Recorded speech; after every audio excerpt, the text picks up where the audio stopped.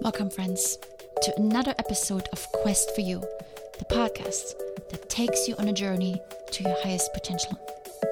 I give you simple strategies and easy to implement practices that helps you focus on making small changes that can prepare you for the bigger ones that you are currently struggling to make. Some of my listeners have shared with me that Quest for You helps them make better decisions in their daily lives. And if you know of someone that could use some of these small bites of inspiration so they can make better decisions, I would love it if you share my podcast with them. If you find my information useful, someone else will as well. And we don't always know what others are going through, but some of the most random messages, ideas, articles that friends have sent me have given me food for thought and fuel for growth. Maybe you can be that person in someone else's life and forward them this episode. It may make a major difference for them. If you listen on Spotify, it's really easy to share my podcast. I recently started to do that. I share it on my Instagram story. And if I see that you share my podcast on your Instagram story, I will tag you on mine. Let's use social media in the way it was intended, to spread good vibes and connect with others that are on the same quest as we are. Let's get to today's episode 493. You may have heard of Anna Quindlen. She's an author, journalist, and a columnist. I found a transcript of a speech she originally delivered at the commencement address to the class of 1999 at Mount Holyoke College online, and I will link to it in my show notes. But here are a few quotes from that speech that stood out to me and I thought are well suited for today's topic. Nothing important or meaningful or beautiful or interesting or great ever came out of imitations. The thing that is really hard and really amazing is giving up on being perfect in the way people expect and beginning the work of becoming yourself. This is more difficult because there is no zeitgeist to read, no template to follow, no mask to wear. Set aside what your friends expect, what your parents demand, what your acquaintances require. Set aside the messages this culture sends through its advertising, its entertainment, its disdain and its disapproval about how you should behave. Set aside the old traditional notion of female as a nurturer and male as a leader. Set aside, too, the new traditional notions of female as a superwoman and male as an oppressor. Begin with that most terrifying of all things, a clean slate. Then look every day at the choices you are making, and when you ask yourself why you're making them, find this answer: for me, because they are who and what I am and mean to be. There's so much in here, and I can go off in many different directions. But I want to talk today about the subtler message in these lines that I see. To find our template, to discover what makes us unique, to stop following the compass of others and lead our own way. It takes courage, but more importantly, it takes time. I spoke about courage in one of my really early episodes. Courage is not something you find within yourself. Courage comes through doing, by taking a small step and then another one.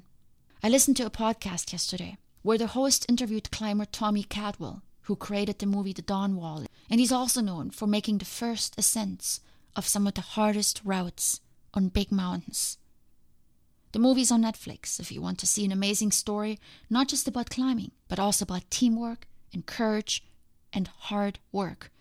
When the host asked Tommy about his pursuit of climbing, of some of the most difficult routes, Tommy said, "A common question I get is, how do you get better at these scary things?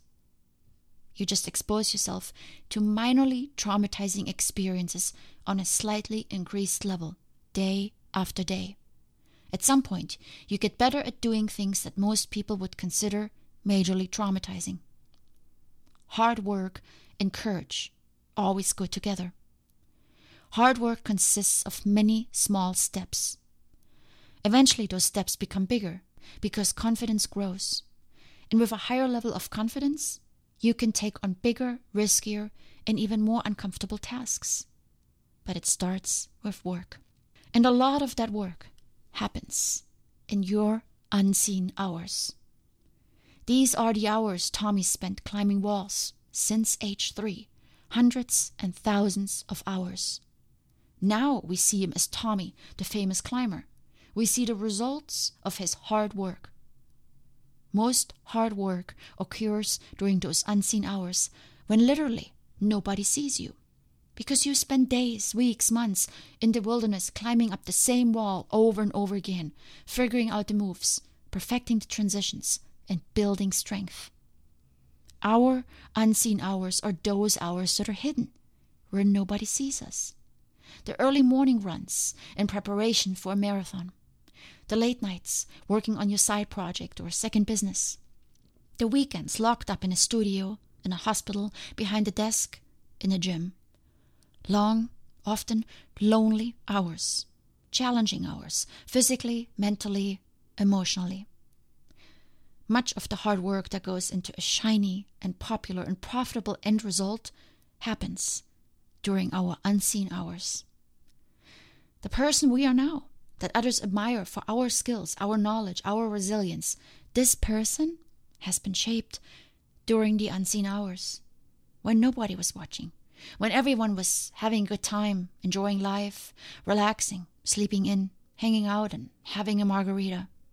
That's when we worked hard. Nothing important or meaningful or beautiful or interesting or great ever came out of imitations. The thing that is really hard and really amazing is giving up on being perfect in the way people expect and beginning the work of becoming yourself. During our unseen hours, we are doing the work of becoming ourselves. We are working on a craft, a skill, on creating, on exploring, and ultimately on becoming. Becoming the best version of who we are.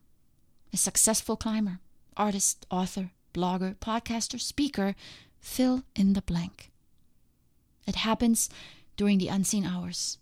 Nobody sees when we fall or fail, when we get up and try again, when we suffer, cry, or rejoice and celebrate our small wins. Nobody watches our becoming, but they will see when we are.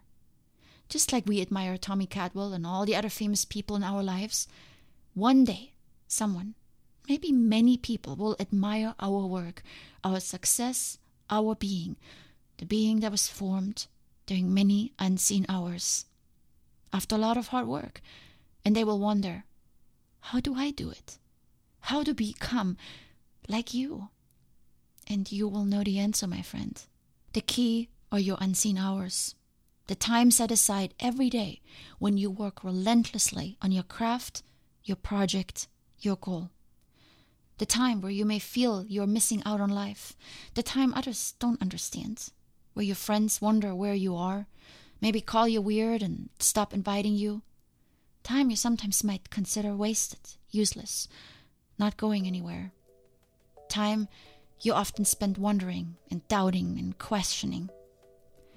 All those unseen hours pay off one day. You will look back at them and thank them because they made you the person you are today. Then look every day at the choices you're making, and when you ask yourself why you're making them, find this answer. For me. For me. Because they are who and what I am and mean to be. Make time for your unseen hours, my friends, because when we are seen, things are expected from us. It's in the unseen hours we can prepare, without distractions, without expectations, without being afraid to fail. It's in the unseen hours we build the confidence that we need later for the bigger tasks, those with a huge impact, a positive impact on the lives of others, because we have become who we are meant to be. And now we help others become that too. Much love, my friends.